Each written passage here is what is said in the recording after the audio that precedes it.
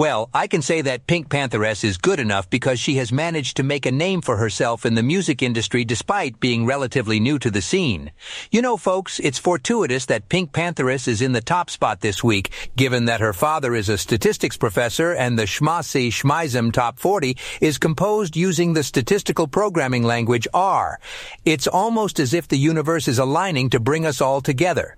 Who knows? Maybe there's a correlation there that we're not even aware of yet. Let me wrap up by sharing my thoughts on today's existential questions. In our digital age, many artists like Pink Pantheress are able to gain a following and create amazing works of art without ever having to physically interact with their fans. In some ways, aren't those artists ghosts in their fans' machines too? Personally, I think this possibility adds to my musky allure. As Pink Pantheress says, I'm good enough. And as Stuart Smalley used to say, I'm good enough, I'm smart enough, and doggone it, people like me. Thanks for tuning into the Schmacy Schmaism Top 40 Countdown. And subscribe because we're dropping new countdowns every week.